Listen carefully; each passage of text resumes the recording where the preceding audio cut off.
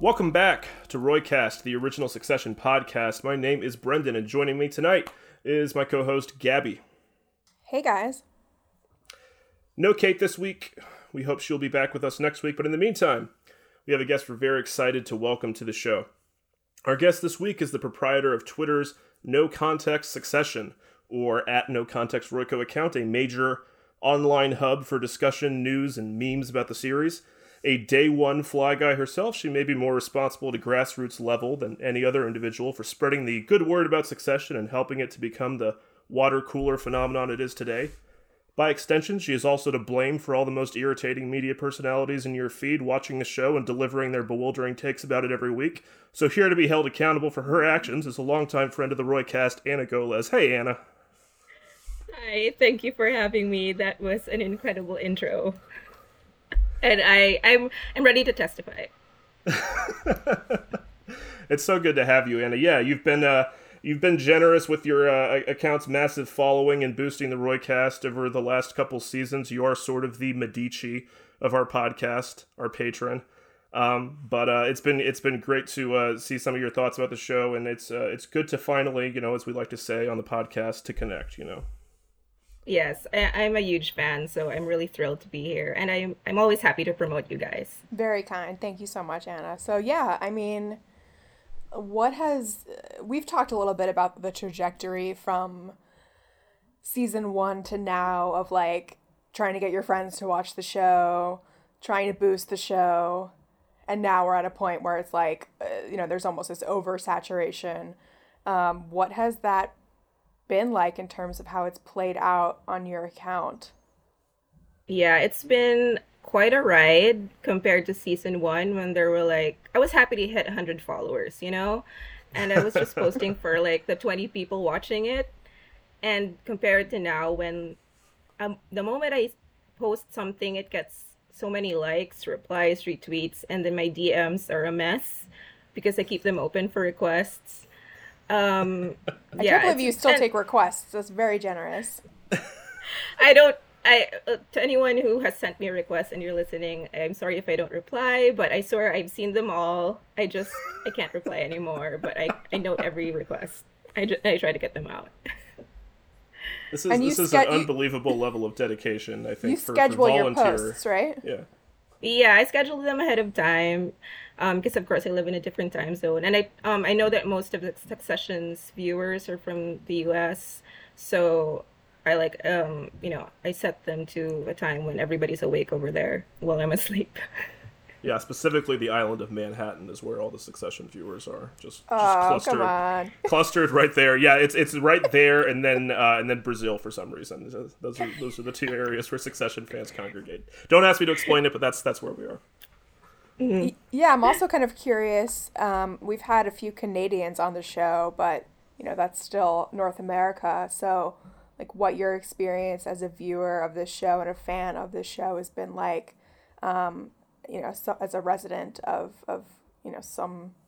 somewhere that's very, very far away from the U.S. Yeah. So I live in the Philippines, for people who don't know, and I've always liked U.S. shows. I mean, we don't want to get into the whole U.S. colonial imperialism of our media there, but I really enjoy watching Succession and dramas like Succession, and it's definitely been hard getting people around me to watch it because the characters are not very likable to begin with, and it's hard to convince people to watch them. But since it's become super popular, and they've given it a shot, and I'm just sitting. I'm like that meme, they don't know that I run a giant Succession Twitter fan account, and because I couldn't even explain it. What do you do? Does your family know?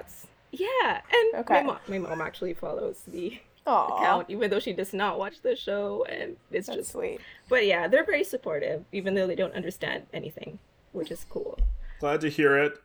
We have a chunky episode to dive into tonight, so yeah, you've really got lots to discuss. So this week's episode 3.8 is Chianti Shire, wherein the family attend Lady Caroline's wedding to entrepreneur and seat sniffer Peter Munyon in Tuscany, wherein Logan and Kendall confront each other, with Logan withdrawing his offer to buy Kendall out of the family trust and torturing him with reminders of Andrew Dodds' death, wherein a confrontation between Shiv and Caroline renews Shiv's determination to assert herself both in her marriage with Tom and in the company, wherein the Gojo deal is jeopardized by Lucas Matsson's erratic tweets driving up the share price, spurring a visit from Roman that leads the acting COO to believe the deal is only possible as a merger of equals, wherein Roman successfully sells his father in the C-suite on the merger, but then instantly torpedoes his position by sending a dick pic meant for Jerry to his father, wherein Shiv seizes on the opening and pressures Jerry to make a harassment complaint sure to oust Roman from the company, wherein Greg courts a duchess, Connor proposes to Willa, and finally wherein Ken ends the hour lowering his face enigmatically into a pool. So we end, obviously, on a very dark note here. I want to just go ahead and mention up top, for anybody who tuned in specifically to get our take on this issue specifically, I think all three of us here right now recording the broadcast, agree that Ken is not currently dead at the end of this episode. We don't know how that'll change in the future, and we're going to discuss that scene a little bit later, but I think we all agree there, right? That this was not the last we saw of Kendall Roy alive this week. Yes, definitely. Absolutely, concur. All right, so we'll discuss that a little bit further down, but I wanted to start with a kind of formalism corner and talk about the direction and the design of this episode. The title, Chianti Shire, is this term referring to this region of Tuscany where a lot of sort of posh Brits have, vacation homes, retirement homes, etc. There's this quotation from the profile of Armstrong in the New Yorker from earlier this fall. It says, for the scene shot in Tuscany, Armstrong wanted to play with the E.M. Forster version of the region, or at least with the visual fantasies promulgated by the popular Merchant Ivory film adaptation of A Room with a View. He said, I just felt it was a fun thing that British people too, that relationship to Tuscany and those British vibrations of quite complicated snobbery about an area that has a certain resonance of cultural value for the British.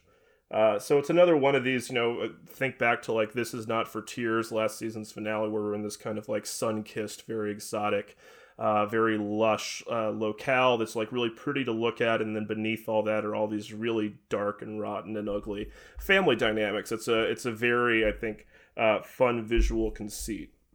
What did you think of the design of this episode, Anna? How did the sort of Tuscany setting play for you? I really liked it, and it was just like another example of like how they use beautiful settings to just make a stark contrast between the setting and the character's misery. Like, I really enjoyed how they successionified Tuscany. Like, everybody was just like miserable and squitting in the heat, and that's something that the show does all the time. They make sure that the Roys, no matter how rich and powerful they are, they can't escape certain things like feeling hot and miserable no matter where they are. Yeah, a lot of hats in this episode. We have like Shiv has like that enormous hat. Logan's got his hat on. But we want to go, and to talk about the direction of Mark Mylod, who's an executive producer, of course, and director on the show. And he got this season off to a kind of a queasy takeoff, we felt, with Secession, but then helmed what I think is one of the show's best installments, Mass in Time of War, which I think we're going to talk a little bit more about today. But Mylod's honed this show's approach to these large group scenes, thinking in particular of Turnhaven and the sort of tribal council scene from This Is Not for Tears. And this episode has a couple of those, thinking of those scenes where everybody's kind of like outside, kind of like garden party energy. We're moving back and forth between different groups. But it's largely defined, this episode, by a handful of one-on-one dialogues. And that was true of the season 2 finale as well, which she's able to dig into with close-ups and get these striking performances. It's interesting to me how some of these scenes that Mylod's directed between Cox and Strong in particular are really simple and don't have the same complex blocking that we sometimes see on Succession, which is, I think, largely due to Strong's aversion to rehearsal, and their big confrontation scene here is them sitting at a table, and it's mostly just this sort of alternating pair of close-ups, right? But I've really come to appreciate how the performances in his episodes and Mylod's episodes stand out. And in particular, he consistently, I think, gets the best material out of Sarah Snook.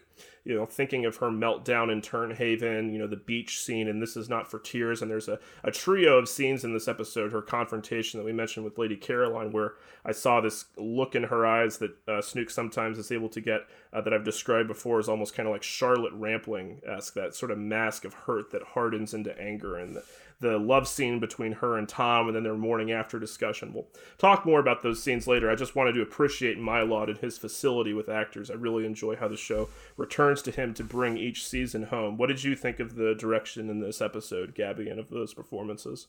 Whenever I hear the name Mark Mylod, I, am reverted back to 2011 with the premiere of Shameless US. He directed the early seasons of that show, which were, very critically acclaimed. It's a show that ended up going on way too long, but those early seasons were excellent. And it's a show about working class people, so in that sense, it's nothing like Succession. But Shameless is also a show about an absurd, dysfunctional family that reads as both comedy and tragedy.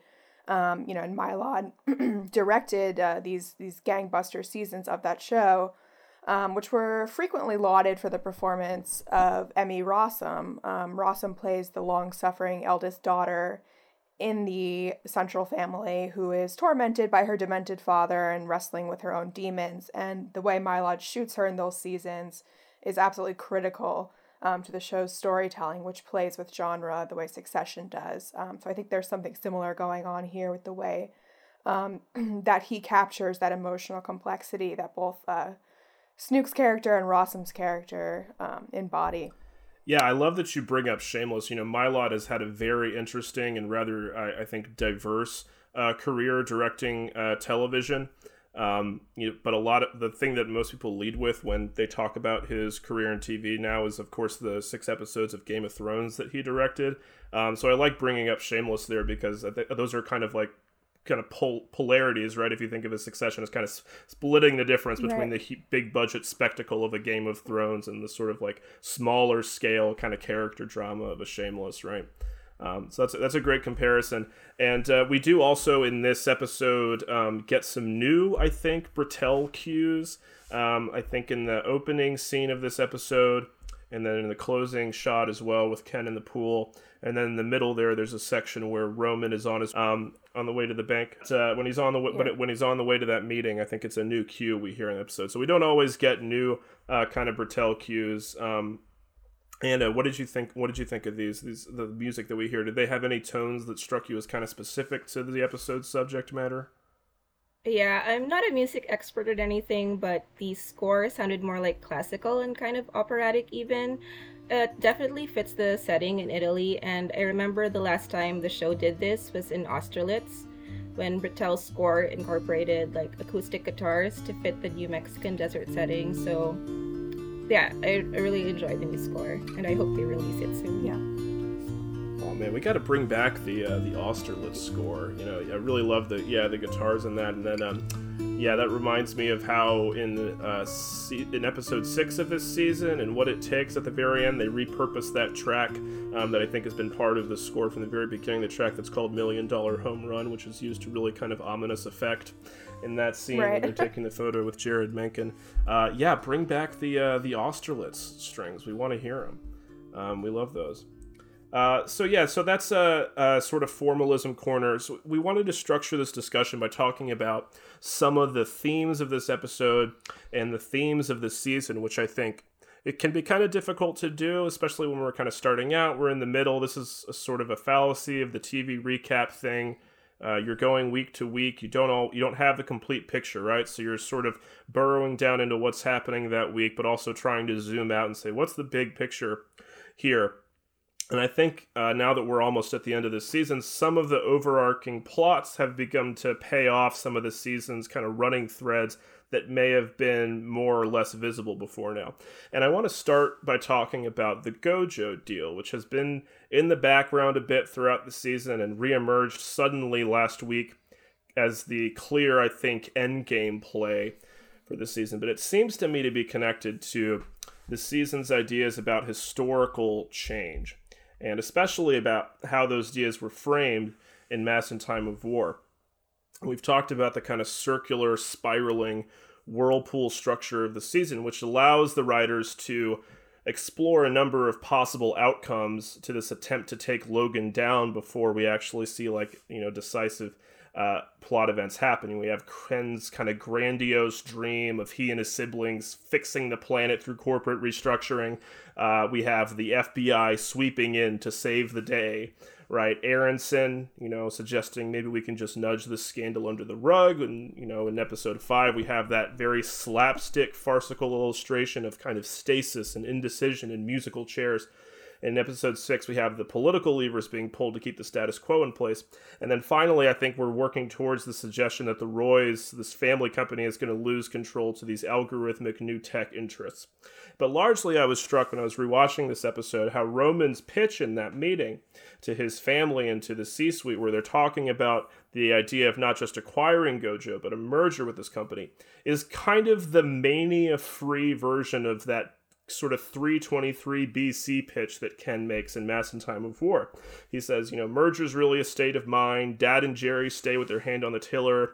He says their price rise is real. It's a proper streamer. The future is movies, TV, music, games, sports, esports, VR, AR, betting, everything for everyone.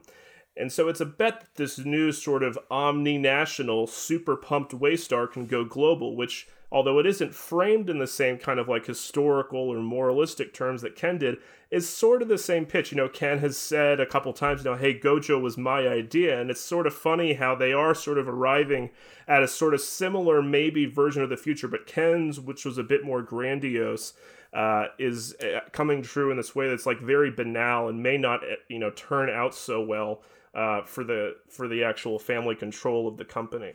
So how does this play for you, Gabby? I mean, do you agree that sounds like a plausible play for Waystar's next move, or how do you think this is going to pan out for them? Yeah, I think so. I mean, I think this goes all the way back to the pilot where Ken rightly asserts that, Waystar needs to look towards growth. All of our graphs go down, and the specter of big tech throughout the series coming to take out legacy media, and we need to do something to differentiate ourselves.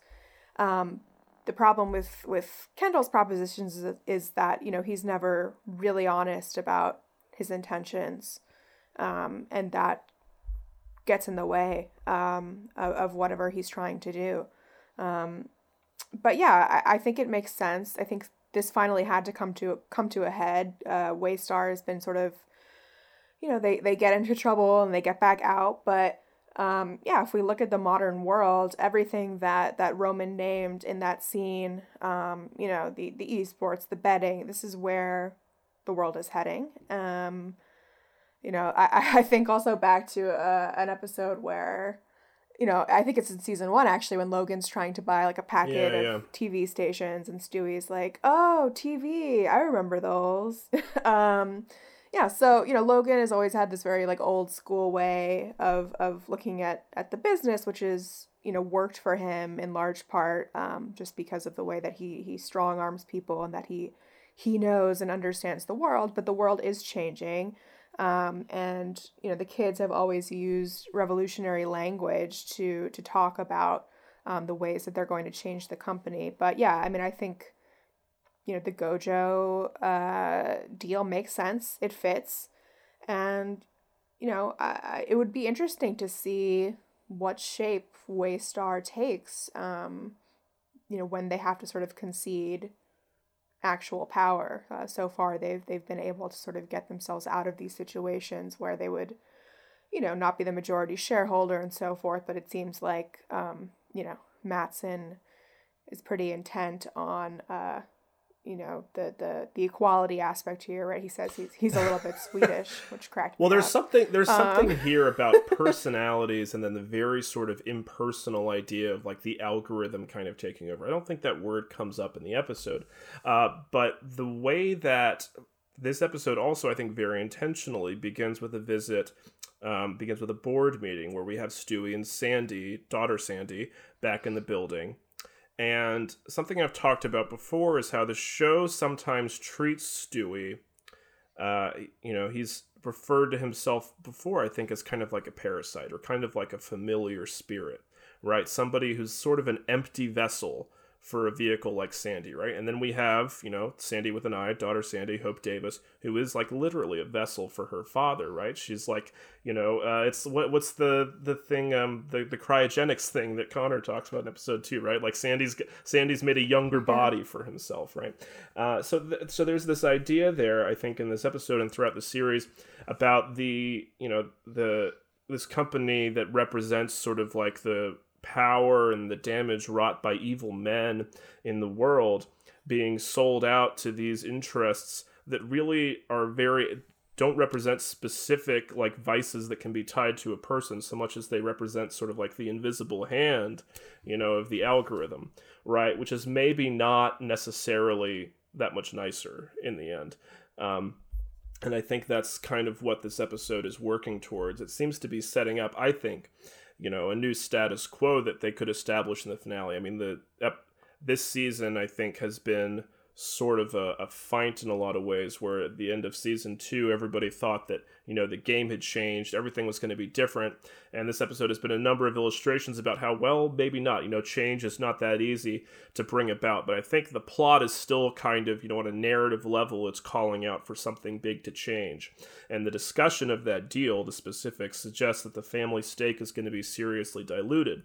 These C-suite players, Frank and Carl, are going to have to fight for their positions. It's not very much not a settled question whether they're going to still be in those same spots if Matsson takes over. And Logan, for the time being, is confident that he can handle these hostile elements, but there are also signs of further fractures. We saw that Stewie is more pro-Gojo than Sandy was, for instance. So there's all kinds of interesting things there that the show can play with in a second season. I mean, I don't know how much we want to get into the prediction game of what we think is going to happen. Well, also Matsson is such an oddball. I mean, we can talk about him more later, but he seems very mercurial, a little bit unstable, and so it's not like a Josh Aronson type who seems to have his head on his shoulders a little bit more squarely. This guy is a little bit of a loose cannon. I mean, we can talk about his scene with Roman, but definitely the impulsive tweeting and his sort of nihilistic outlook is something that maybe could end up hurting the Roys. Yeah, nihilism is one way to put it. Thinking about that in conjunction with the idea of like Stewie and Sandy being sort of empty vessels in a sense. This is a guy who just sort of seems empty, right? He doesn't have much of a personality. He doesn't have things that he wants really. He just wants the best of everything for himself. Yeah, right? But he's low key depressed too. Yeah. He's not grandiose about it. I mean, we get to this gorgeous Lake Como estate. I was like gasping at how beautiful it was, and he's like, yeah, it kind of freaks me out actually. Yeah. Like this is a real odd duck. Yeah, and then in that line about how Logan doesn't know how to deal with a clown, right? And then Matsson says that winning's not interesting to him anymore. Like capital and strategy and execution, like anybody can do that, right? Which is a very, very different outlook than Logan, right? To whom like battles and winning are everything, and he gets off on that, and that's what keeps him going. Matsson doesn't really care, he just wants to kind of amass. This is a guy who is, I think, not to put too fine a point on it, but kind of this personification of just this sort of like personless, personality-free, just like the raw force of capital and the algorithm that is just sucking up all these companies. That's sort of the new world order we're heading towards. And we know that he doesn't like or respect Logan, so that should be interesting to see how it plays out. Yeah, no connection to sort of like the old school media culture. This guy's never been to a power lunch in his life, I bet. No reverence for any of this stuff. No reverence for Logan. Right. There are other ideas that sort of surface in this episode that pay off these sort of, these classical, obviously, being in Tuscany, we have some echoes of, ancient civilizations there. But, the references to like Oedipus, and we talked last week about Oedipus and Electra as regards Shiv and Roman, and those come back in a big way in this episode. By total coincidence, I've been staying at my parents' for a few weeks, and my dad's been reading a volume of these Sophocles plays with commentary. We were having a conversation about those, and one thing we talked about was how the Sophocles plays, and Oedipus Rex in particular, are about the question of whether parentage and accidents of birth determine one's fate. And these are very much the questions of succession is about. And here we see the big three kind of responding to this in different ways. Ken trying to divest completely from the family business, Shiv determining to best her mother and her actual godmother, Jerry. Roman being undone by his sexual disorder, which the show heavily implies is given to him in childhood by his parents' neglect. I'll read this quote from Armstrong again from his profile in The New Yorker. This was a moment, he said, in which his preferred Marxist lens, men and women make their own histories, but not the terms of their own making, proved useful as a way of situating the personal within the sociological. He observed, we're all individuals with our own psychological makeup and impulses, and yet we find ourselves in vices of social and economic situations, which means that we are bent in and out of shape.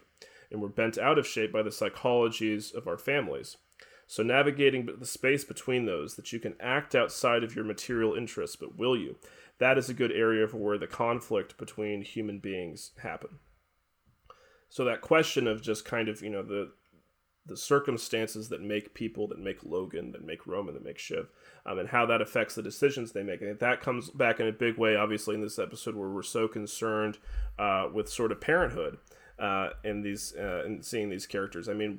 Gabby, what did you think of, just like the scene between Caroline and Shiv, which I think we need to start to talk about here, which seemed to me to be really kind of the heart of the episode. Yeah, I would say that conversation and the Logan and Ken conversation, similar, parent-child, lay the cards on the table type of conversations. But it's interesting to get more of a glimpse of Caroline. We know Logan quite well. We don't know that much about Caroline. We meet her for the first time in season 1 at Shiv's wedding, and she comes in hot. She coins Greg the egg. She's asking guests how long she gives the marriage. She's obviously not a very good mother and shares a lot of traits with Logan. The most striking to me just sort of being this all these grievances and this sort of victim complex, which tends to be sublimated at the expense of the well-being of the kids. We do know that Logan and Caroline had a contentious divorce, and Caroline is still aggrieved about the terms of that divorce. And in this conversation with Shiv, some of that becomes a little more explicit. She says that, Shiv chose Logan, that she followed them to New York. As long as we've known Caroline, she's taken digs at Logan and the kids and questioned their loyalty to her. It seems to be, a real source of pain and upset for her. But I think there are also some glimpses of softness that the show wants to kind of tease out for her characterization. I recalled in Prenuptial, Shiv's rehearsal dinner, Marcia and Shiv are kind of having this very fraught conversation, and Marcia ends up calling her a spoiled slut. And as we see Shiv walking away, very clearly upset, we kind of catch a glimpse of Caroline putting her arm around her daughter. I think it's totally fair to call Caroline sadistic and whatnot, but like Logan, there is love there for her children. It's expressed in deeply dysfunctional ways, but it exists. And we also got, some more of that in this moving conversation with Shiv. And I think this was very much an episode about parenting, and it was good to have, Caroline there. And I thought, there was an interesting contrast in this episode with Caroline saying that she shouldn't have had kids, while Logan continues to sort of justify his parenting choices to Kendall, saying, I took care of all of your messes and you're calling me bad. Logan and Caroline obviously come from different backgrounds. Logan, a working class background, and Caroline sort of this upper crust English background. And there's this over involvement and enmeshment for Logan with his children, whereas Caroline is sort of the absent parent. And it's not common that dads get custody, especially back then. And I think it reinforced just how badly Logan needs to have his children close to him. He needs to have a sense of acute control. I think a lot of this has to do with what happened in Logan's childhood and his sister's tragic death, which I will talk a little bit more about later. But yeah, I mean, if you contrast that with Caroline, who seems to be, obviously the more distant of the two, she actually does say the self-aware thing, which is that, she shouldn't have had children. And that's something that Logan would never say, even though it's true for him as well. So that was obviously difficult for Shiv to hear, and it's definitely a mistake to own up to that kind of revelation in front of your kid. But it's the sort of thing that looms over the show, and the parental dysfunction that is just inherent to the project of Succession. These are two people who probably should not have had kids because they are damaged, and they pass that damage onto their children. And we also get sort of a third generational look at this parenting cycle and what's been passed down in what we see in the last scene with Kendall and his children. And rather than being out and about in beautiful Tuscan countryside with his children, he is laying on a float, drinking a beer, and sort of falling into a state of unconsciousness while his kids are just kind of playing on their iPads. And it's devastating because we know what these kids have gone through, and as much as they are fuck ups now, when they were children, none of that was their fault. It's children are innocent, and so I think very, very powerful episode for the theme of generational trauma and how that gets passed down, even if it's diluted somewhat, right? Like Kendall doesn't beat his children. We've talked about that, but well, it's sort of like the BoJack Horseman image, right? Is bringing back the BoJack theme, and also just a funny sort of like if you think about there's a lot of stuff in this episode about sort of just like the banality of like the difference between the generations, right? They're in this beautiful Tuscan countryside, and they're having these very like petty conversations with each other. And they're always alone, which is so funny. Like, Shiv, like at the whatever bachelorette thing, like she's standing alone. Roman is standing alone. I mean, they're just kind of like what Anna was talking about early on. The show just does a good job at putting the Roys in maybe these elegant settings, but they never seem really happy at all or connected to anybody else. Yeah, and I just remembered, I don't know if we're going to get to this now, but I just remember that line Caroline said about Logan, how he never saw anything that he loved, that he didn't want to kick just to see if he would still come back. And for me, it's kind of wild that Shiv sort of took it as a challenge, and I think she doesn't want to brand herself as a victim the way Caroline does, because like something she also says to Jerry later on, it would not be a good look. Yeah, I think Caroline's weakness is a turnoff to her, and it's upsetting, and it's disruptive. Again, Caroline had a moment of self-awareness, but it's the kind of thing that violates a boundary in terms of what you tell your kids. It actually kind of reminded me, I mean, a lot of people talked about the scene in Sharp Objects with Amy Adams and Patricia Clarkson, and they're playing a mother-daughter role, and Clarkson says, I never loved you. It also reminded me a lot of 6 Feet Under, which is another big family trauma HBO show, where the parent, in this case it's a matriarch, is often sorting through her inner turmoil and communicates things to her kids that are self-aware, but that are revelations you should protect your kids from. So that realization for Caroline is great for a therapy session or a chat with a friend, but it wasn't edifying for Shiv. It animated her in a destructive way. Yeah, I mean, there's a couple lines, like definitely the the line about shouldn't have had kids almost seems like a challenge to Shiv, right? There's there's these things, you could take them as sort of instances like where potentially mother and daughter can connect a bit, But as the show is so fond of seeing people take the exact wrong lessons from things, right? And I don't rule out that Caroline is being manipulative there too, is because she knows that that's going to needle Shiv a bit too, because she's at that stage of life where that stuff is on her mind. When she says you made the right choice, that was the right choice. That was Absolutely. The needling, yeah. Well, the other big, the other big line from that scene that I wrote down was when she says, "I don't feel like I've won a single battle in my life."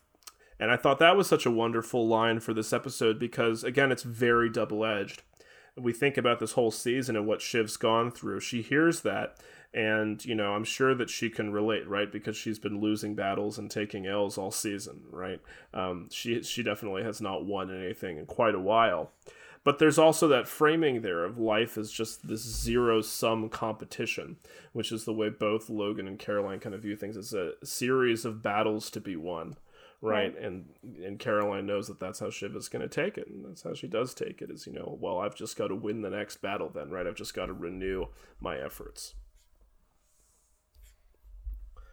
Another thing that came up when I was reading, to go back to the Sophocles stuff, is reading about Oedipus and how Oedipus in that play is sort of undone by not what people would usually think of as a tragic flaw, but his admirable qualities, right? His determination to uncover the truth about this prophecy and his parentage that ends up dooming him. And there's a lot in this episode about this sort of refusal on the part of some characters, and especially, on the part of like Logan and Caroline, to uncover the truth, right? What Logan and Caroline refuse to discuss with their children. Logan is always saying, like, I can't get into it right now.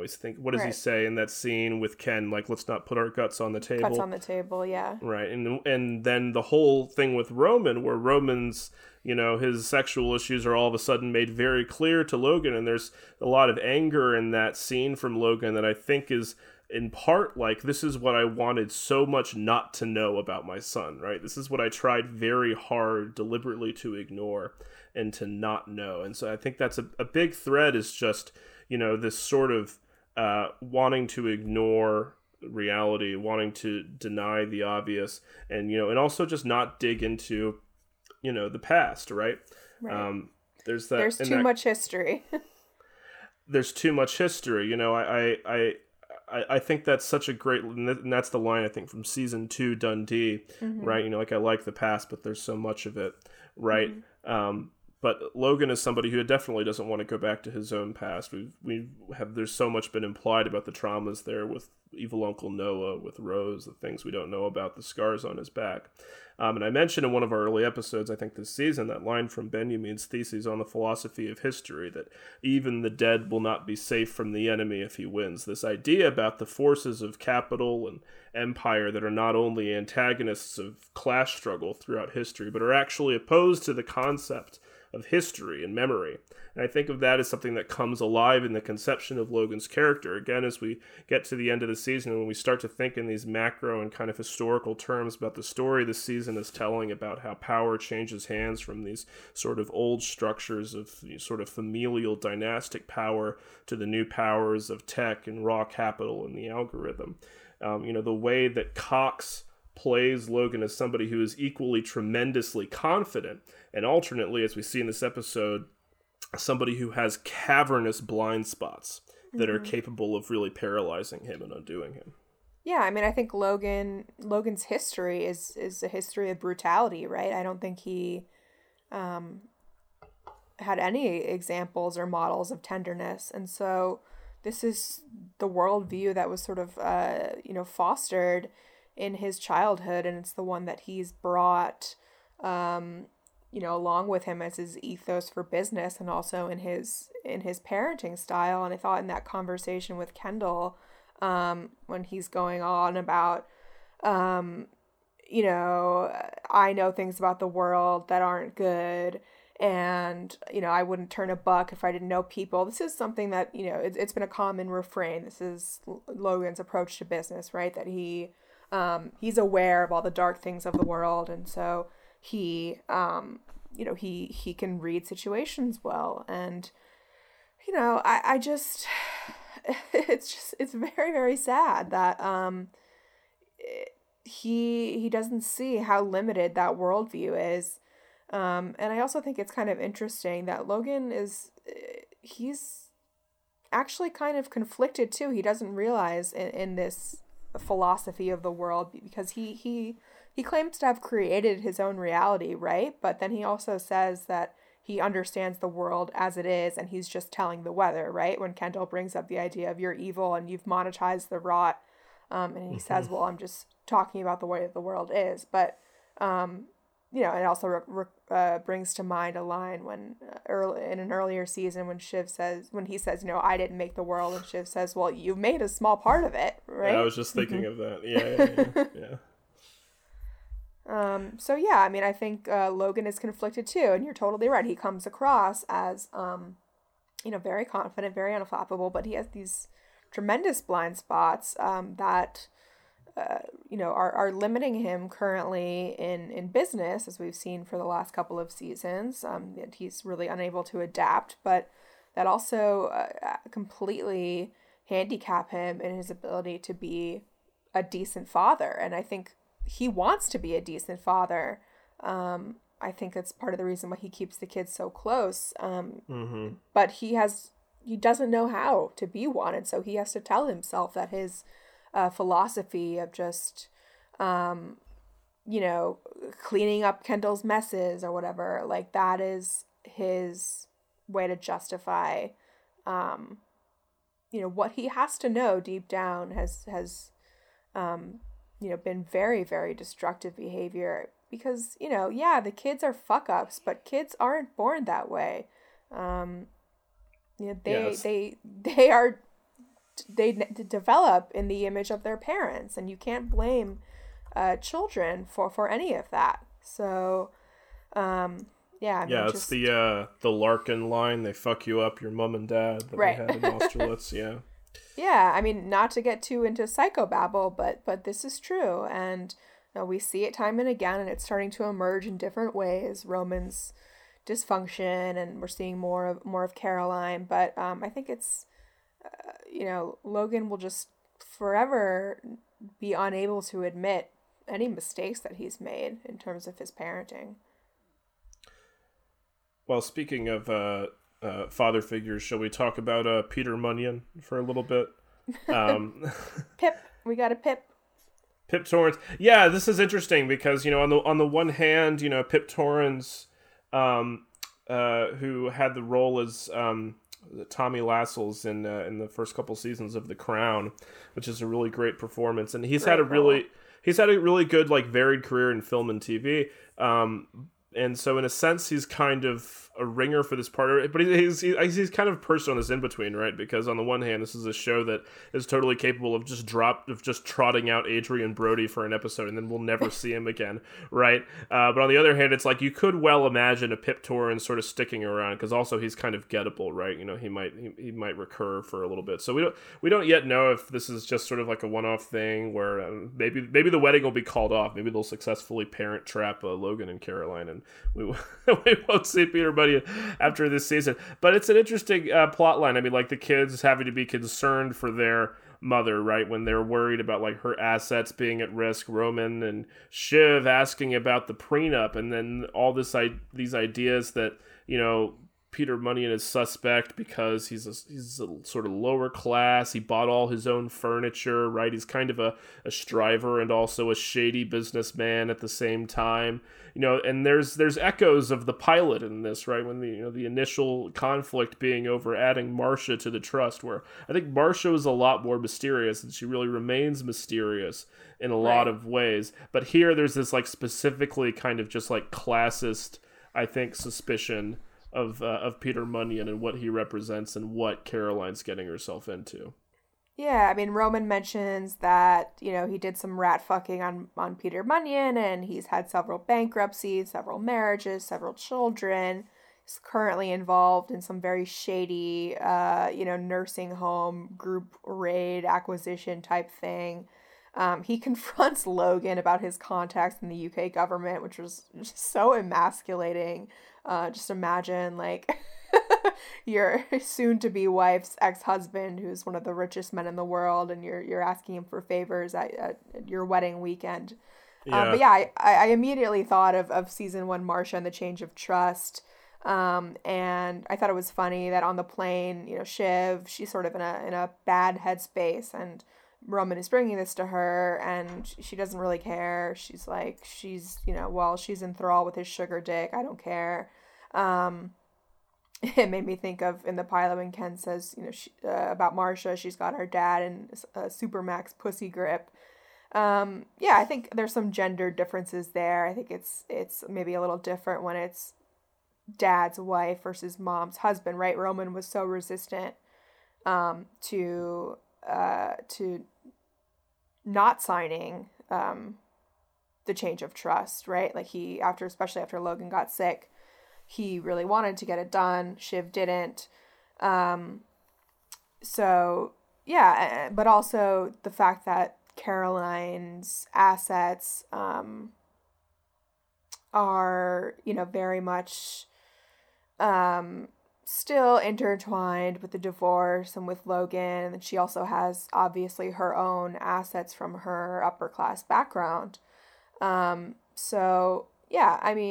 thought it was a funny transition, but it also shows just kind of where Roman is now as sort of in a higher status, more concerned about his position and his assets and whatnot, whereas Shiv has kind of come crashing down and just can't really be bothered anymore.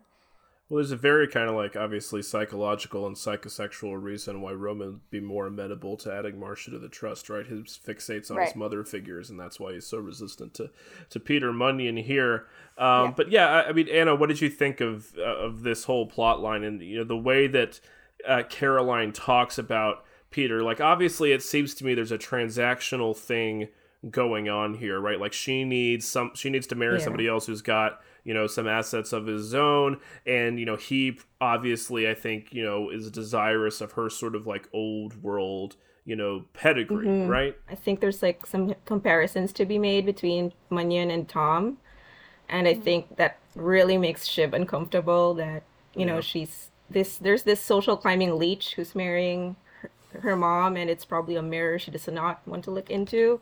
And it also fits that even Caroline calls him Bridezilla, and I think Tom joked about being the Bridezilla. Oh my god, when they were planning the wedding, and it totally fits that Chianti Shire is where they get married because of their relationship with the British upper class that Munyon definitely desperately wants to be part of. So yeah, he's an interesting character. I hope we do see more of him. Yeah, I love the comparison to Tom, and the idea that sort of Shiv hooked up with Tom when she was sort of at a low point, right, is something that's been often kind of implied. Caroline doesn't really seem to be in that low point. She seems quite sanguine about the whole arrangement that she's making, but it definitely does seem to be a thing where there's not a lot of respect going that direction from Caroline to Peter. I wonder if he's going to take her last name. She calls him awful, which is she's like, oh, I know he's awful. He is obviously awful. I can see that. Yeah. Oh my god, she's so funny. I mean, it's I know terrific she's stuff. She's so funny. Again, yeah, Harriet Walter on screen. I mean, for these short appearances, it's so we get so little of her, but again, it's a great sense of economy because all her scenes are just they hit so hard, yeah. Yeah. Well, let's talk about sort of the meat of the episode, and I've been thinking about Kendall Roy, the immediate controversy that set in over this episode. I was thinking of that is the Onion headline from Our Dumb Century that's Elvis found dead, parentheses, is Elvis alive? That's kind of what that's what I was thinking. Is Kendall dead? Is Kendall alive? It's at the same time. The teaser for this week's finale, For All the Bells Say, episode 9 of the season, leaked a few days before Chianti Shire aired. So I had seen it, And obviously, everybody's talking about there's that omission where Ken's not in the teaser, right? And that's very pointed. So seeing that, I was like, okay, so they're going to leave Ken in some kind of ambiguous position here, and that's indeed what they did. I was leaving him in this pool, and it seemed rather obviously to me that, I don't know, it just didn't seem like quite the way that if Ken was going to go out, that he would literally be dying, like, right here in this pool. Like, maybe, like, we talked a lot about all the suicidal ideation and images of death, and, like, death wishes that have recurred throughout the season, and especially in episode 7, the week before this one. You know, Notorious Ken ready to die. But it didn't seem to me like that was going to be the moment. And actually what it seems to me is it's following up on this context of the conversation that he has with Logan, where Logan, you know, decides to really twist the knife by talking about the death of the waiter, Andrew Dodds, and by saying, how long was that boy underwater, you know, before he died, right? 2 minutes, you know, 2 minutes is a long time. And so that you can imagine Ken, you know, in a very low point there, putting his head in the water and saying, okay, can I last for 2 minutes, right? Like that's what it seemed to me to be going on. Not necessarily that he was dying in that moment, but, you know, it's a very potent expression kind of that death wish. And so I think we're all kind of in agreement that this feels, while it's sort of thematically appropriate and it's apt for Kendall's arc as this moment of despair. You know, he started so high in the season and now he's about as low as you go. But it feels a little bit like a misdirect, like we're not done with Ken yet. But I also wanted to look a little bit ahead to next week by talking about the title of the finale, All the Bells Say, which all Succession fanatics recognize by now instantly as an allusion to John Barrowman's Dream Song 29. And I wanted to talk about the significance of this poem within the show because I think it has a meaning that's both thematic and it's a clue to how the writers think about the dramatic structure of a season, right? There's a quote here from a Vulture interview, I think from the season 2 finale, where Armstrong talks about the poem. He says, quote, "It has a terrifying sense of that feeling Kendall has at the end of the last season," talking about the first season, "wondering if something could have happened. In Barrowman's poem's case, in the end, a death hasn't happened, but it has happened to Kendall. When I was looking at possibilities, that line struck me as pertinent to this episode, to This Is Not for Tears as well." And so we might remember that the poem itself is never actually read on the show, but in the original script for Nobody Is Ever Missing for the first season finale, it was being read on the radio when Kendall woke up that morning after the accident. As he turns it on, perhaps expecting to hear a news report, wondering, did I dream that? Was it real? So I've always taken, ever since I first discovered this illusion, the significance to be the submerged or the suppressed thing that underlies the drama, the guilt and to an extent the cognitive dissonance that Ken deals with in relation to this crime, but really that all the characters live with, this nagging feeling that their lives are a crime themselves or aberrations of a kind. And Armstrong names the finale episodes after this poem, I think, because he wants to continually return to that idea of the suppressed guilt that underlies all the corporate intrigue and all the bitchery. It's a return to the emotional and moral stakes of the show, and it's the biggest indication, the most explicit one, I think, that they do fundamentally conceive of the series as a drama, and more specifically as a tragedy. And Anna, you've often remarked on this sort of water imagery in Succession, which seems to be recurring with Kendall in these final episodes. And so what do you make of that imagery resurfacing in this scene, right? We see Kendall a lot in water, so like after obviously the car crash, and then he takes a bath, and in season 2 on the yacht in the pool, and specifically that shot in the season 2 finale where he's looking like Christ crucified on the cross. It's like compared it to the season to the latest episode where he's floating on the pool. He looks more like a defeated Christ, like he's on his stomach instead of his back, and it's the season 2 shot, he looks more triumphant. But to me, I don't think he's dead, first of all, because I can't see the show without him, without Kendall, without Jeremy, and I think even Logan, to an extent, says that he can't see Kendall because he wants to keep him close. So I don't think Kendall's dead in that sense. And also, the final shot in the latest episode, it doesn't seem that tragic to me because like you can see the light coming up from behind him. It's almost like a glow, and like almost like he's about to move. He's about to get cleansed. There's some kind of rebirth going on there, and he's about to move on to the next stage of his arc. So that's what it meant to me. Yeah, another really good piece about the show was written by Emily Vanderwerf this week, where she talks about this final shot and the idea that, you know, there's two ways to read it, right? It's just as this moment of despair, but not a death, and then this actual act of suicide, where this is the last we ever see of Ken alive. And she makes this persuasive argument, which I think is the way to read something like this. If you take away the context of, you know, online speculation and trying to parse marketing materials and teasers and see if we can, is that a glimpse of Ken's head in the corner of that shot? Is that proof that he's alive? If you take away all that, it's a compelling image of somebody who is like, yeah, there's this suggestion of death, but also the possibility, as you outlined, Anna, of rebirth. And what Emily writes is, when we see him, he's both physically alive and spiritually dead. How he navigates the vast gulf between those two states of being will be the work of the rest of his life, whether that's a few more minutes or several more decades. And I mean, from me, I've always thought it would be implausible for Ken to die, just because thinking about the reality that this show takes place in, where these characters, you know, they have so many options available to them to sort of, you know, cope with this kind of cognitive dissonance or the kind of guilt that a Ken is feeling after this experience he's gone through, right? I mean, just thinking, you know, of analogs, you know, Teddy Kennedy, right? He had a long career after Chappaquiddick, right? He had a long career after that. You know, there's all kind. You know, Ken could go to the nut house again. You know, he could, you know, that's what my mom predicted. She said he's going to end up in a hospital. Yeah, they're going to go back and visit him like he's Blofeld or something. It'll just be that'll be a good. That's actually a fun thought experiment for Jeremy Strong's performance. I think he'd have a lot of fun with that. So I always thought of it kind of in that sense. It's like, realistically, you think about it.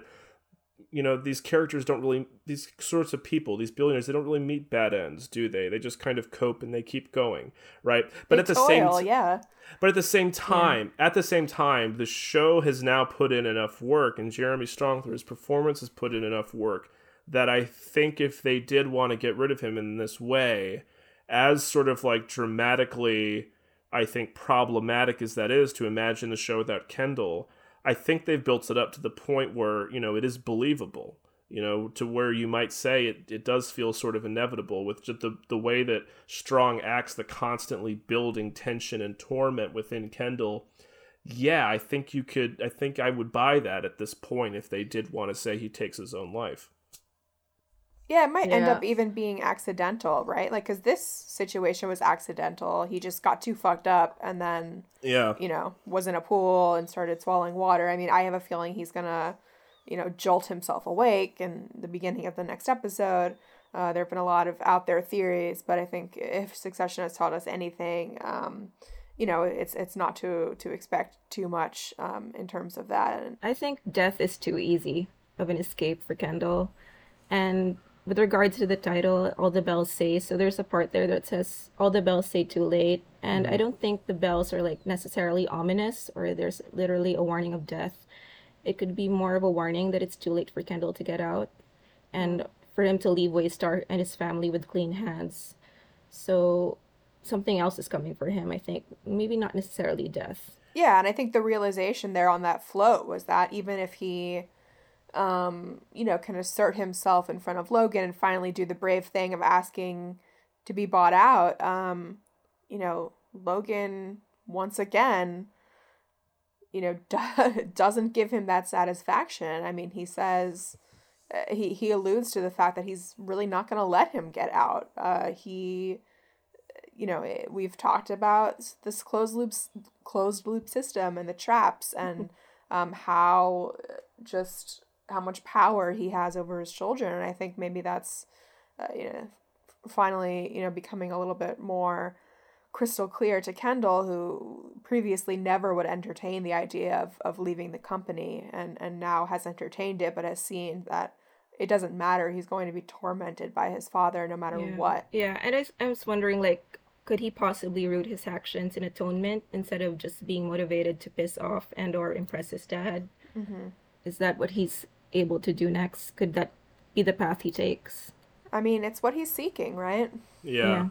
But in a lot of ways, it's like he's kind of in the same position. This is why I think dramatically you can argue it would make sense for him to take his own life here, for the show to write him off here, because in a sense, he's kind of been here before, and we've talked about the show being circular, but it's one thing for the show to demonstrate that these characters are trapped in cycles, and also to just literally put him in the same position that he was before, where he's, you know, he's sort of at a pressure point, and he's got to choose either he's going to, you know, he's either going to atone for his actions, you know, by turning himself in, telling the truth, going to jail, whatever, like he was going to do at the end of season 2, versus, you know, turning back, you know, like Orpheus turning back and arming up again for the battle with his father. The choices, those are basically the choices to him, right? To go back to the family or to come clean at this point, you know, like those are the only things that he can do. And that's kind of a retread. So I do think that, you know, writing him off does kind of solve that dramatic problem. And while the thing, I think that those of us who sympathize greatly with Kendall and really like him as a character would like to see him sort of atone for his crime and start to purge some of this weight that's on him, you know, realistically, dramatically in a tragedy. Does that happen? I don't know. Yeah, and I think Kendall dying, it would be interesting to see Logan's reaction to that, because I'm sure it would echo something from his past about losing Rose, someone he was supposed to protect. Exactly, yeah. Yeah. Well, yeah, he has that line about, you know, none of my kids have offed themselves, right? Right. That he prides himself on. It's like, at least none of them have died yet. And, you know, we've seen times and we've seen times before where when it does seem like Kendall's in actual danger, you know, like in Safe Room, you know, like Logan's really concerned there, right? He's really concerned that something I mean, he gets those barriers up right away. Yeah, definitely. So I do think that would be something that would probably crack. Again, that's a big blind spot that Logan has, right? The possibility that something like this might happen, that his control over his kids is not absolute, that he might actually lose one of them. Right. That I think is a big blind spot he has. We've already we mentioned earlier that we wanted to talk about, you know, Rose and some of this backstory that's alluded to in this episode.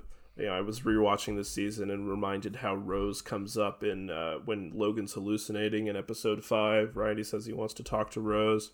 But there's a plot point that gets raised in this episode that I sort of wonder if it might come back, you know, in the finale, or maybe this will be something we deal with next season. But the implication that some journalists are doing a Curse of the Roys podcast, a sort of Kennedy's style investigation. And as we talked about, you know, the tragic flaw of Oedipus, of this investigation that triggers this great cataclysm for the characters, it seems that whether the Roys choose to be part of it or not, such an investigation is beginning, and some of that truth is going to be revealed. What did this kind of bring up for you, Gabby, when we heard about this investigation? Yeah, so the Kennedys are not a family we would immediately parallel to the Roys. They're a political family, nominally liberal. Although when you say Chappaquiddick, like you did earlier, the comparison almost feels comically on the nose. For those of you who don't know, Chappaquiddick is the Kennedy's real-life Kendall Waiter incident, in short. But yeah, the Kennedys are, you know, often called America's royal family. They're idealized and mythologized in a way that I don't think we're meant to believe the Roys will be, but who knows? Stranger things have happened.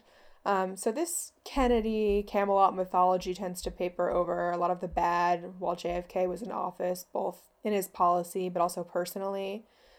Kennedy is immortalized as this handsome, charismatic athlete.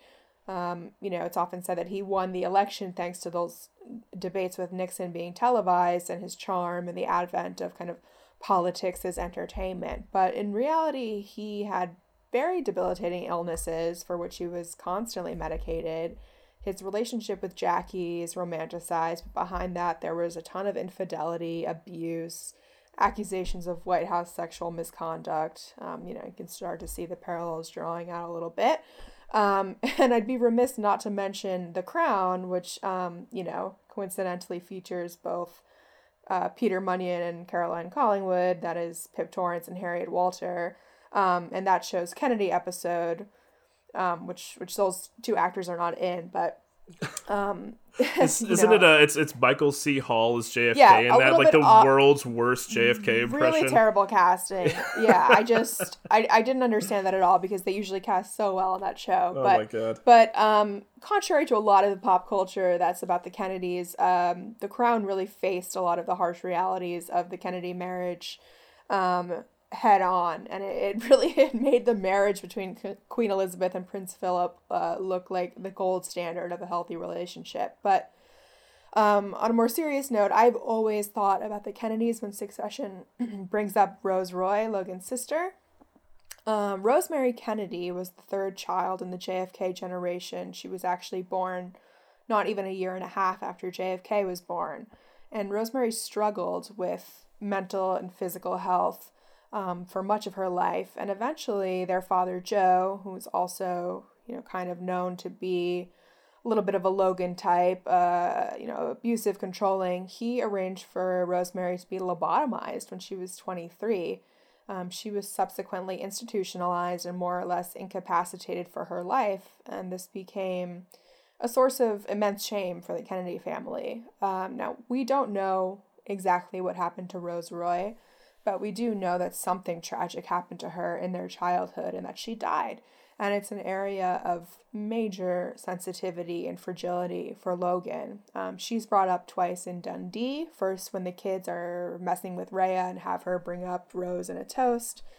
And then, perhaps more potently, when Uncle Ewan brings her up at the end of that episode, saying that Logan blames himself for what happened to her, even though it wasn't his fault. And as Brendan mentioned, she came up again in this season when Logan's having his piss mad UTI episode and starts naming people from his past. He talks about not wanting Rose to see the dead cat. So this piece of history is obviously something that weighs heavily on Logan, as Rosemary did for the Kennedy family. And I definitely have never thought that the similar names were a coincidence. I think that is purposeful. So this idea of the Kennedy curse that Comfrey brings up refers to the many illnesses, tragedies, freak accidents, untimely deaths, and so forth across many generations of the Kennedy family. And I think that the idea of like the Kennedy curse is kind of bullshit, right? Like Occam's razor says that when you have a large family, statistically there are going to be instances of tragedy. But I do think there is maybe a slightly disproportionate level of tragedy in the Kennedy family. And much of that has to do with the intersection of mental illness, generational trauma, and also this insatiable lust for power and status that, really characterizes both of these families. So I think it's in that scale of tragedy and ruthless ambition that the Kennedys become a more congruent comparison with the Roys, and what Comfrey was getting at with referring to Rose and Connor's mom and the tabloid suicide. Connor's mom, again, also it has been alluded to that there were mental health issues there and she was institutionalized. So, yeah. A higher than average number of family tragedies and also a higher than average number of CIA assassinations. I mean, one way to avoid those is to just work hand in glove with the intersection of American capital and American power your entire life, as Logan Roy's done. And there are a couple of explicit Kennedy references in this season too. In The Disruption, Connor says that Shiv's letter is accurate, like Oswald was accurate. And then in episode 6, when he's talking about Connor, Logan says, "Why not? Joe Kennedy did it for his boys." Right? Maybe suggesting that that's not a great road for Connor to go down. Right.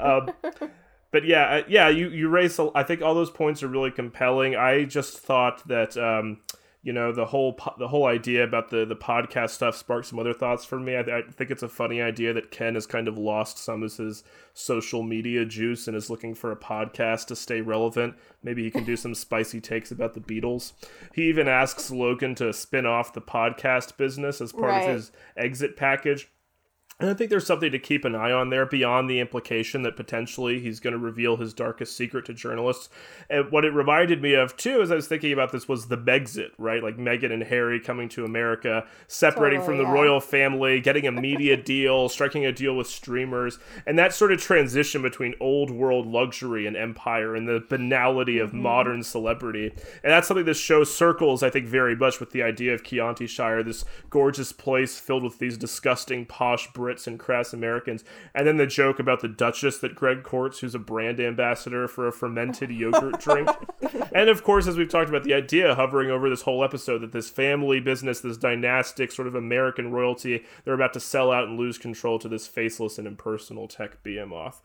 So all kinds of interesting resonances there. We've already talked a bit about that scene between Shiv and Caroline. An interesting episode where Shiv perhaps gets her first W of the season. But we start off with her at a very low point, right? Which was very alarming to see, right? When we first cut to that, we first cut to that shot where it's like, oh, she's not here for the board meeting. Where is she? And she's just like sprawled out in her apartment. Her hair looks terrible. It's like Mondale's in the corner in his pen, and it's like she's watching a cooking show. Like the most relatable Shiv has ever been. She's doing self-care. Shiv is doing self-care, which and they say that she's working on strategy.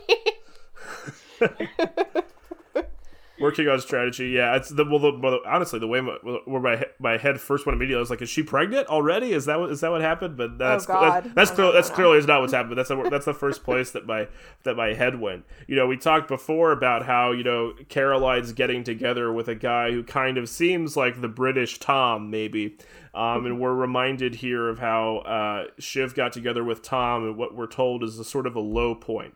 And again, here, Shiv is not in a good place. So I wonder, Gabby, if there's a suggestion that maybe these depressive episodes are sort of recurring incidents for Shiv. Yeah, I mean, I've always kind of felt like maybe Shiv struggles with depression. I mean, it would not be at all shocking, given what's gone on in her family and how she's been raised. She mentions at one point having not been in a good place. She says that again in this episode to Tom about her mom, when she calls her mom Scary Poppins, which is just a hilarious piece of writing. And she says to Tom, my mom, she knows I'm not in a good place. She's going to ask me how my marriage is and when are you going to have kids? And it's very funny because Tom quickly kind of whispers back and leans in oh, how is your marriage?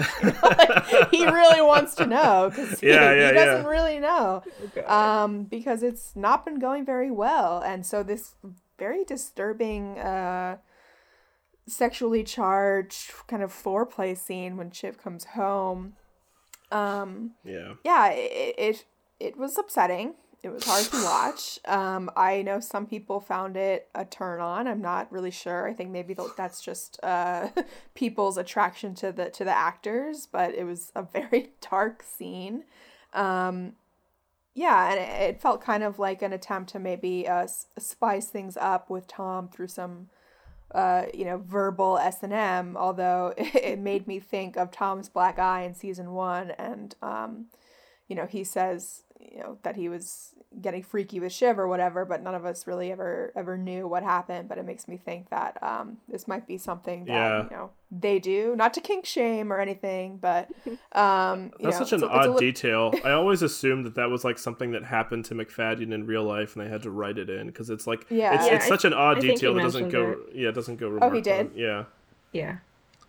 But I really love how the sex scenes in Succession are just always awkward or awful. Oh, totally. Yeah. It's a great subversion of kind of the Game of Thrones style, porny type of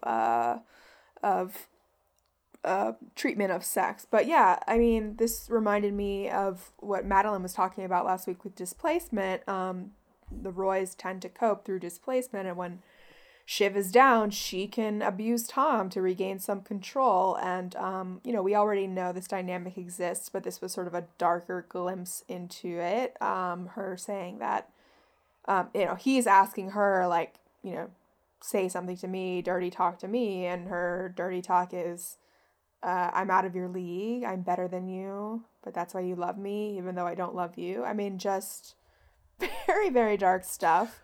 That happens to ring a little too true for Tom as they talk about it the next day. And I thought maybe this scene was going somewhere else when Shiv comes home and first says, let's have a baby. But then you realize that's a gut reaction to her mom's comment about, you've made the right choice. Shiv ends up walking it back the next day with a conversation about, banking embryos and seeing where we're at later.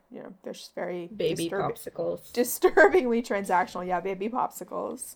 Yeah, thinking a little bit of this is very different scenes, but just thinking a little bit of the way Ken reacts to Lisa Arthur, spitting some harsh truth at him in episode 6, and the way Shiv responds here to her mother's suggestion that you made the right decision by not having kids, but just immediately responding like, I'll show you, right? Like these characters just can't, so reactive. Can't take any criticism about themselves. You say that this dynamic, we had an idea that it existed between Tom and Shiv. What I read this scene as was Shiv's attempt to, as we talk about Caroline reopening the divorce, to sort of renegotiate the terms of her deal with Tom, sort of, right? Like that's kind of, I thought, what we were seeing here, because we were talking a little bit in last week's episode about trying to sort of chart emotionally where Tom and Shiv have been this season, which has been very adrift and feeling like they're still very much internally trying to come to grips with the fallout of that confrontation and the season 2 finale. And I don't think we got a sense that they'd really coped with it. And I think this was Shiv's attempt to say, okay, this can't work the way I thought it did, where it's this impossible, this contradiction where we love each other, but also I have no commitment to you whatsoever, right?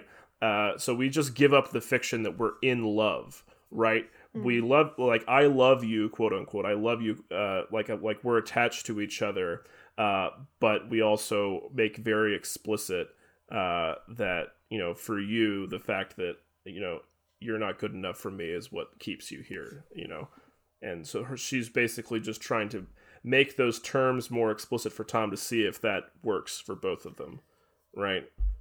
But that seems like a new thing. Yeah, to me. And Tom has a little bit of a realization where he's like, well, I'm just thinking maybe that I should, take seriously the things you say to my face when we're at our most intimate.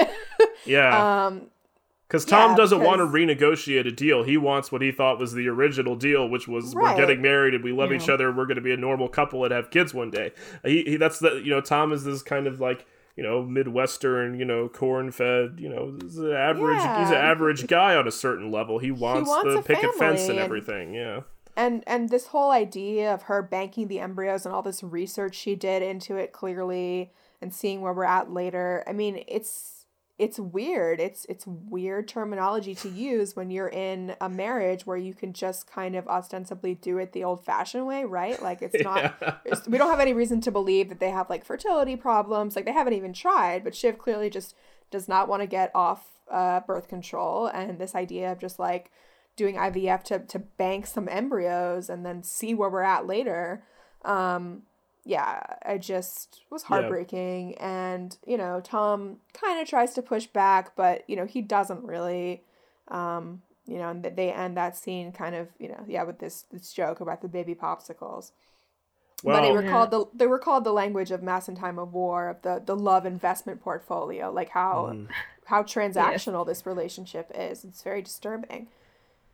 Yeah, so people are always clamoring for Tom to just divorce Shiv already, but I really don't think he's gonna do that. What do you guys think? Because I think divorce is way too easy of an escape.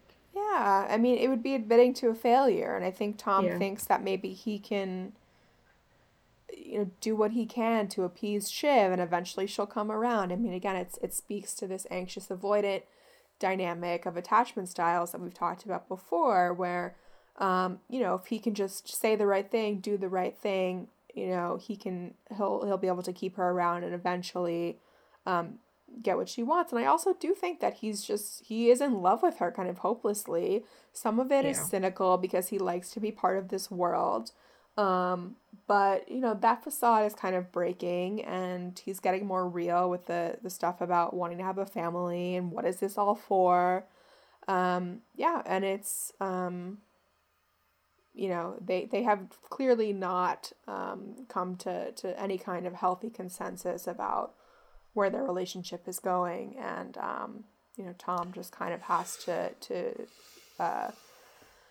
you know, just humor Shiv's whims and you know, the weird terms that she sets out for their relationship, whether it be her being able to have affairs or them, you know, putting off of having a family because, you know, maybe they'll get divorced.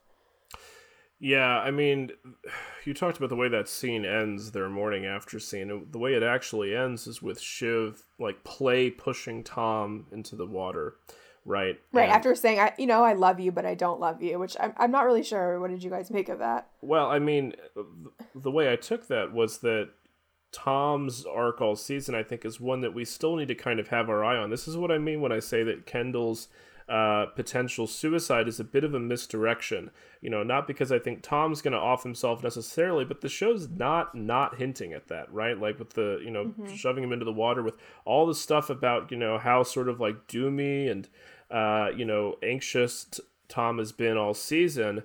And the fact that he wins this victory sort of in episode 7 by basically just being passive and hanging in there. I think the plot is kind of calling out for Tom to take some action. And so I don't know if we see that necessarily by the end of the season because we don't have a lot of time left. But I mean, you know, just the way that this season has gone, I think that there's more there. And this is another very passive episode for Tom, where he is just mainly listening and trying to, you know, come to grips with everything that Shiv's telling him about how the future is going to be for them.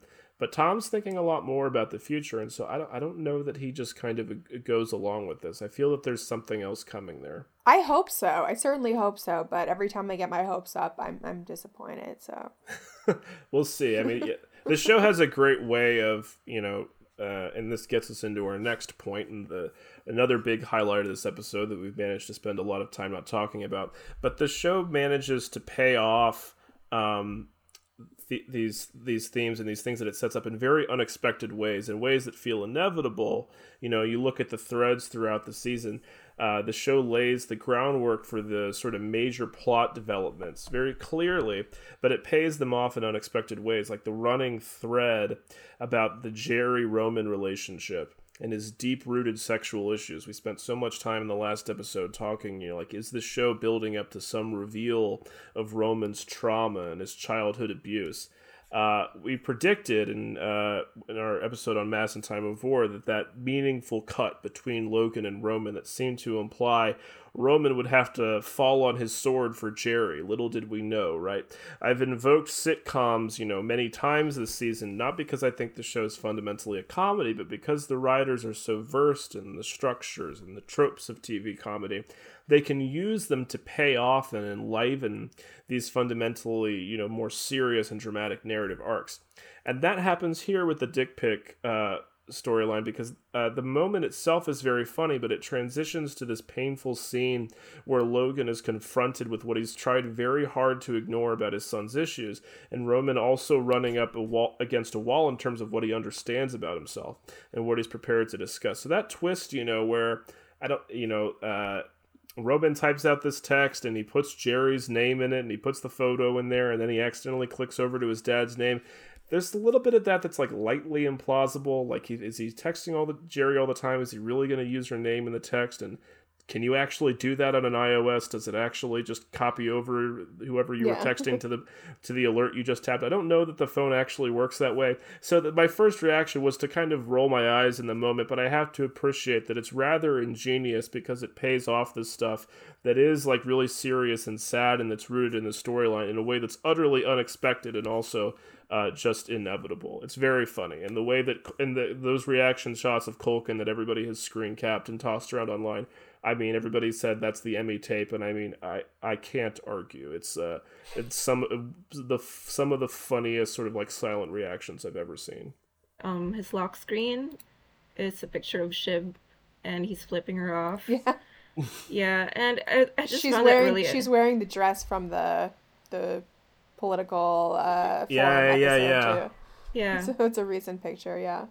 Yeah, I just found it really funny and cute, but it also was kind of sad because the rift between those two siblings are growing even wider, and I'm very curious as to how to Roman will react to Shiv trying to manipulate Jerry Right. after the dick pic situation.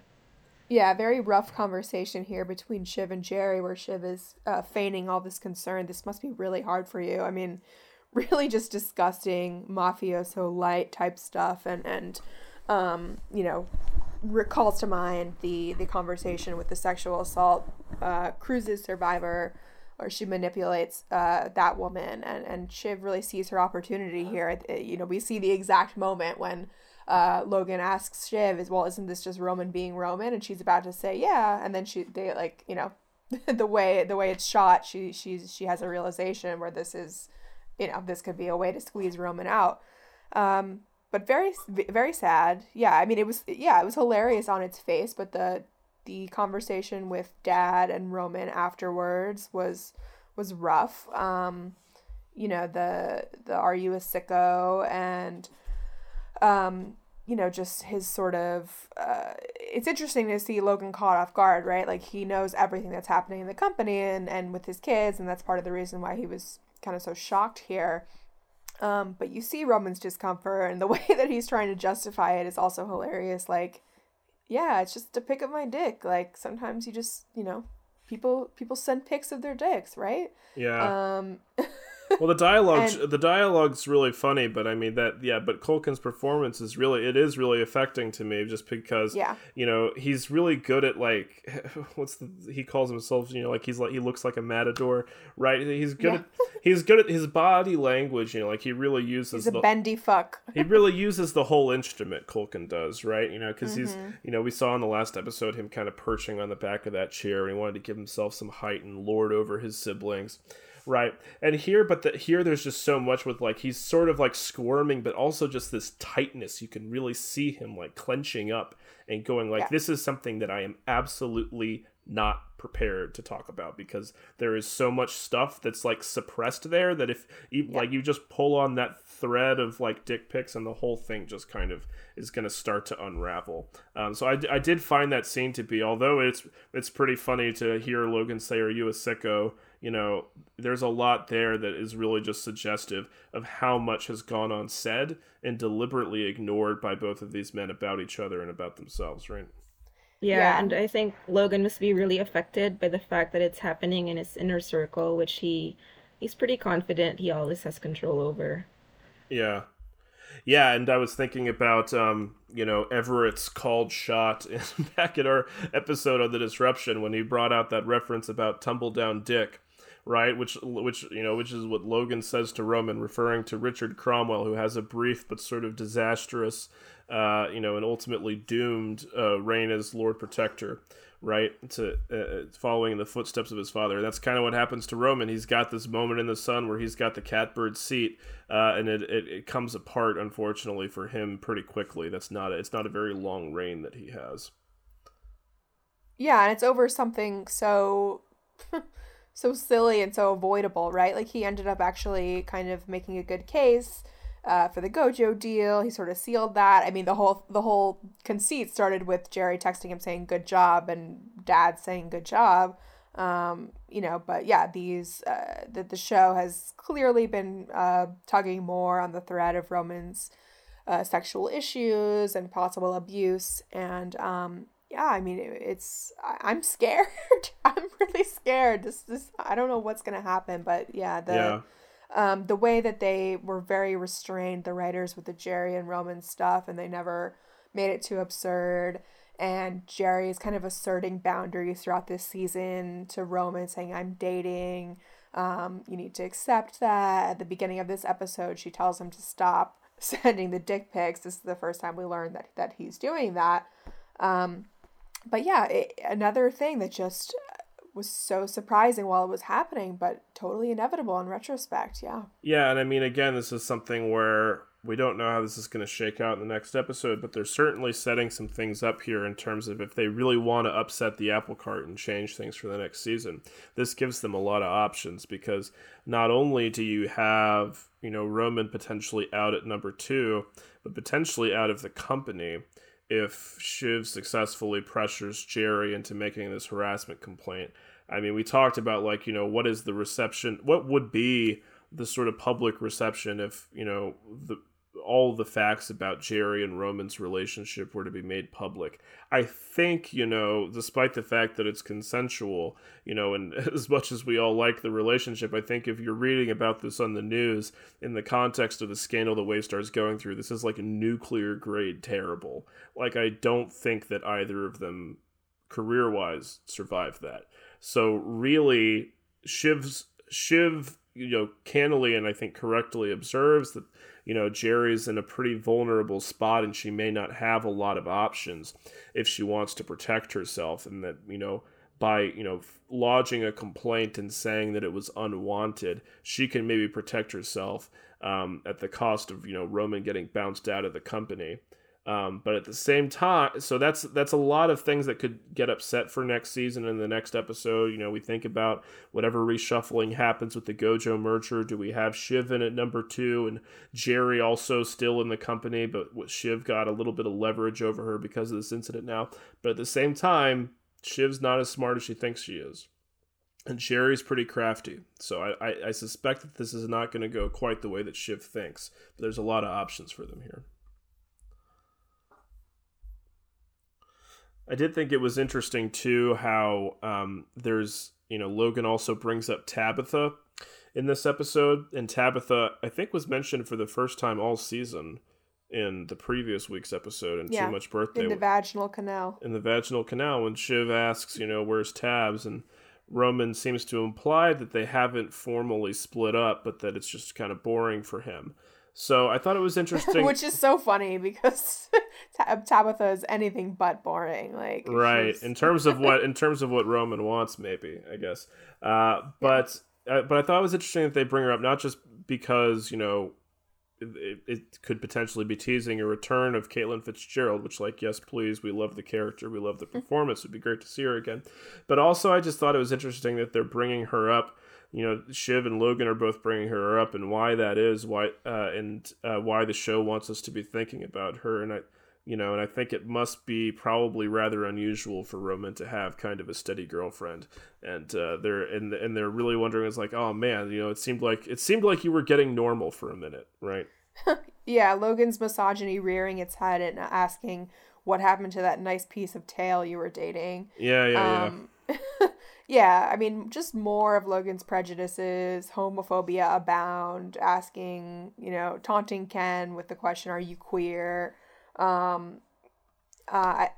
think, Anna, you recall, did we talk about this earlier? The line from Prague, right? Before the bachelor party, Logan told Greg that to keep an eye on Kendall because I don't want him showing up dead at the bottom of some French fag's pool. Which is scary. And then, you know, I never figured you for a faggot this season, the disruption. Yeah, and just old school homophobia. And I also kind of thought it was interesting when he mentions that he's disgusted by Roman and Jerry because she's a million years old. Like, like as if it would have been any better if it was some, you know, young, hot assistant like Carrie or something, you know, right? Yeah. Like, oh, she's old. How gross. Yeah, the show definitely is playing a lot more this season with Logan's prejudices. And I think in this episode, you know, especially in that scene with Ken where he espouses, as we talked about, a very dark worldview. He is about as villainous as we've seen him be, as he tends to be when he's in moments of kind of triumph, right? As he thinks he's triumphing over Ken. Yeah, I also just wanted to note that Logan's very cold treatment of Kendall's kids, his grandkids. Like, he has never acknowledged Sophie. I don't think it's a coincidence that it's because she's a girl and she's not white, most likely adopted. And, you know, he kind of calls Iverson out to test the food, I think, in this, you know, sort of sick humor poisoning thing, and then just kind of like sends him back away and is like, you know, Carrie has gifts for you. Again, just like the currency of love coming in the form of gifts and whatnot, but he has no relationship with them. It's very sad, and it was sort of cruel how he called Iverson out to play this joke on Kendall. Yeah, the whole dinner with Logan and Kendall, like they were like trying out different alpha moves. Like Kendall Mm. Yeah. just organizing the shit out of another event, telling him which plate to eat, and then of course Logan had to fire back and bring Iverson in. And I definitely don't think he uh, thought that the pasta was poison, but definitely just to show Kendall that, Yeah. hey, Don't try I still, anything. yeah, don't try anything. Yeah. Yeah, he also has that line where he asks if Iverson's getting better, which that was kind of Right. which that was kind of a cruel thing to say because I think what's been implied about Iverson is that he's neuroatypical or on the spectrum, right? So that's kind of a bizarre thing to ask. It's not even just bizarre, it's just the fact that he doesn't know. Like he just Yeah, doesn't give a shit. Like children Yeah. to him are ornamental, they're appendages. It's part of the reason why his own kids are so fucked up. yeah. And Kendall really wants to be better than that, but unfortunately he's limited. Well, we're running rather long here. We want to, I guess, talk about a couple of minor characters before we wrap up. There is another sort of engagement in this episode with Connor and Willa, where Connor asks Willa to ask him, the happiest man / the most bulletproof candidate in the world. I don't know what his fantasy is of what's going to work out. Like, once they're married, it's, like, improper for people to find out that Willa has been a sex worker in the past. Like, nobody's going to ask about that in that case. But yeah, it's funny how it's always funny just to see them, and see Justine Lupe as Willa contemplating new frontiers in that relationship, right? Further levels of commitment, no longer just a sugar daddy, no longer financing her plays. I loved like oh sorry, go ahead. But being like formally legally tied, like this is something where it's like still thinking. It's a thinker. Still thinking about it, yeah. I loved like the tepid applause when that proposal's happening, and then Connor's like grazie mille, trying to fit in culturally. Very Connor move. Yeah. Yeah, and then Willa said that at first she thought he was about to like break up with her or something, and then she said she was excited about like going back underground. Yeah. Oh man. Yeah, going. I mean, I don't think they're getting married.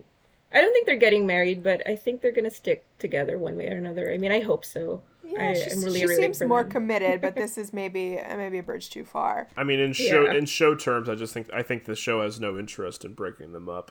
Right. Yeah. It's just funny to see them sort of contemplate new complications here. I'm suspecting, again, we were talking so much about what next season's going to look like. I think we're probably building up to, if not a presidential election, then the presidential primary is going to take up a lot of business, and we probably maybe get a sequel to What It Takes, and we see, maybe the actual Republican convention, and that's probably where we'll see the return of Jared Mencken, if I have to hazard a guess. But yeah, Connor's presidential ambitions, I don't think are going away. They're going to continue to be a running thread, and just, again, sort of an option there for them to pick up if they want to make that a more sort of serious plot point. Again, the Greg business in this episode, I was joking before about how we've managed to make several references to our second favorite TV show, Vanderpump Rules, on the last few episodes of this podcast, and I instantly clocked the scene where Greg is talking to Tom and Shiv about his love life as like the scenes in like the later seasons of Vanderpump where like the Toms are like feigning interest in whatever stupid storylines the new cast members are involved in. Just like, yeah, let's give some cheap heat to the cast members who are just like clearly on life support and need airtime. Like Greg is very much in need of airtime right now. Yeah. It's not really clear to me why he's there, why he's at the wedding. Yeah. Just as it wasn't clear to me exactly why he was at the Future Freedom Summit. It's a little bit, his presence is beginning to sort of lightly strain plausibility. I don't know. Yeah, even like his scenes in this episode, I really found it amusing that he was trying to appear concerned over the Matsson tweets, like pretending to understand what's going on, like scrolling his phone and just scrolling Jerry's phone, like he's trying to seem involved. Yeah. He tries to put himself in these positions where like he thinks people might value his opinions, and yeah, it's been a weird departure for me because in the end, the final episodes of seasons 1 and 2, Greg actually ends up kind of becoming more instrumental, right? And then he's kind of just adrift now, and I'm not really sure. I mean, it was nice for Shiv and Tom to bond and have a laugh at his expense, but yeah, I don't know what they're going to do with him. Yeah, I liked Tom's line where they're making fun of Greg's sudden concern that Comfrey doesn't have enough depth for him. And Tom has that line about, too bad Sontag's not still alive. You could take her to the drive-thru. Yeah. Yeah, and again, courting a brand ambassador / Duchess. I don't know. I mean, Greg, without his inheritance, without that cool $5 million he was counting on, I don't know what he has to offer the Duchesses of Chianti Shire. Wait, he's still suing Greenpeace. Maybe we'll find out what happens to that. I don't know. Seems like a long shot to me. without the $5 million, I mean, how's he going to afford better lawyers than Greenpeace? I don't know. Yeah, and then we do have we have kind of talked around this scene with Alexander Skarsgård's Lucas Mattsson a bit, who, again, as we sort of speculated in last week's episode, there are traces of an Elon Musk here with the kind of erratic tweeting, driving up the stock price to the point where, he might be too big for them to acquire straight on, and they have to approach it as a merger of equals, as Roman conceives it. But yeah, this character, definitely not a straight Musk analog or anything like that. But there are certainly elements of that, and elements of that just sort of also like the new agey drug stuff, like yeah, ayahuasca big gulp. Yeah, a lot of Silicon Valley tropes kind of mixed around in there. This is definitely a character this is definitely a guy from like the Billions crossover world. Right, that you can definitely imagine him as fitting in both of those shows. Yeah, I mean, Anna, what did you think of this scene? That what is it? They're at Lake Como, I think it is. Yeah. What did you make of the dialogues here, which is very kind of cagey between him and Roman? Yeah, I found one of his lines very interesting, where he talks about like he's more into failure, just as much failure as possible, as fast as possible, just burn that shit out. That's interesting. And for some reason, it reminded me of what Naomi said in season 2 to Kendall: watching you people melt down is the most deeply satisfying activity on the planet. So like on a meta level, when characters in Succession fail at what they intend to do, it just makes the show more entertaining and the characters more interesting. So it's funny that he brought up failure, like as if the Roys have not seen their fair share of failure, right? Maybe that's why he actually chose them, you think? Maybe, yeah. Well, again, it's that big counterpoint to Logan, for whom winning is everything, right? And Mattsson is very much opposite to that, and I think it's not so much, the Musk stuff and this sort of like anarchic and like lack of respect for the discipline and the customs of this sort of big business world and the media world, but they're from. But yeah, this sort of scary sense that, he doesn't really care on some level, that the stakes are kind of immaterial to him. That's a kind of scary possibility there too, that this guy is like, he's no longer interested in making money. He's content to just kind of fuck things up for people. That is, again, he may not be a clown necessarily, as Logan says, but he is, as Roman puts it, a motherfucker, and that may be something that Logan finds more difficult to deal with than he expects. So, is there anything that we haven't covered here? We have run pretty long. I think we covered most of our points. I think, do we want to go around and say anything that we forgot to talk about from this episode? Any favorite lines or moments? Anna, anything that comes to mind for you? Oh yeah, I just really enjoyed Kieran Culkin's performance in this episode. Like the way he's just squirming the whole time, and the parallels of being overprotective of his mom and Cherry. Like the same scene where Caroline dismisses his concerns, immediately his attention, his eyes land on Jerry with Laurie. And he's probably freaking out that he's losing control over like these two mother figures. Mm-hmm. It's just so funny. Yeah, when he shakes Laurie's hand, he's like, "Laurie, how the hell are you?" Culkin has been great these last few episodes. I mean, it is going to be a scary Emmy race between him and McFadden for sure. Yeah.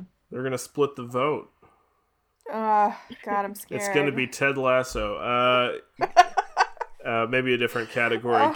Gabby, any favorite lines or moments for you? Yeah, I liked when Kendall's talking about like the terms of his buyout, and he says he wants to keep Jess, and also Fikret. Shout out to Fikret, who we see in literally like the first scene of the pilot. One of the Kendall's first driver. lines of the series. This is the day we make it happen, Fikret. Yeah. Yep. So Kendall keeping his driver, and I also liked the sort of regional joke of Roman asking Ken, "Where are you off to?" Naples to score some junk.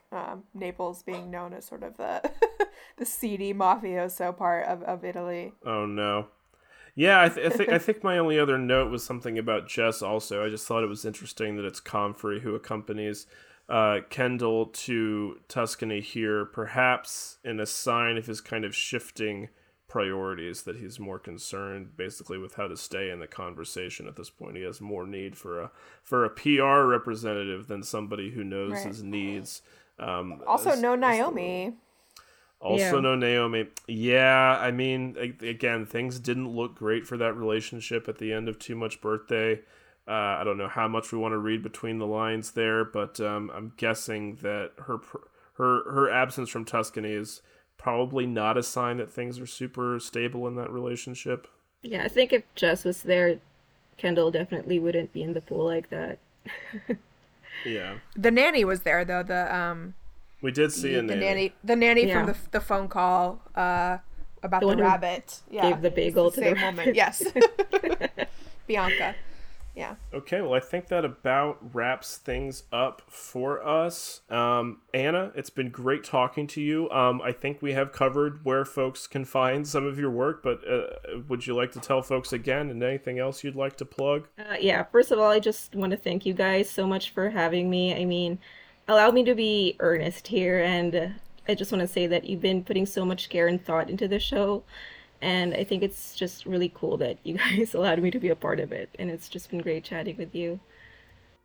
And it's a pleasure to have you. Thank you so much for the kind words. Seriously. Yeah, of course. Very sweet. Yeah. So if the listeners here are not yet following No Context Succession, it's at No Context Royco. I'm trying to think of that person who's on Twitter and likes Succession and is not following your account. You'd be surprised. Yeah, that's one of the accounts they suggest to you when you sign up. It's like Obama, St. Vincent, and No Context Royco. Yeah, and meanwhile, I'm at Waystar CEO on Twitter and Instagram, where I rant about Succession and the former, and post pictures of my cat on the latter. Very cute cat, yes. Well, thanks once again to Anna. Thanks to Gabby. Thanks to our producer, Dan Black. Everyone listening, if you've been enjoying the Roycast, we would really appreciate it if you would take a few seconds to leave us a rating and a review on iTunes or Apple Podcasts. The Roycast is a passion project. We do incur minor ongoing expenses related to the production and hosting of the podcast. We have no intention of paywalling the show, but for anybody who'd like to contribute, there is a Square link in the show description. We will be back next week to discuss the season finale of Season 3 of Succession. Can't believe I'm saying that, but it's almost here, and I hope everybody's prepared emotionally for this week's episode. We promise to bring the heat in our analysis next week, and hope you folks will be tuning in. Until then, everybody, take care of yourselves. Bye-bye.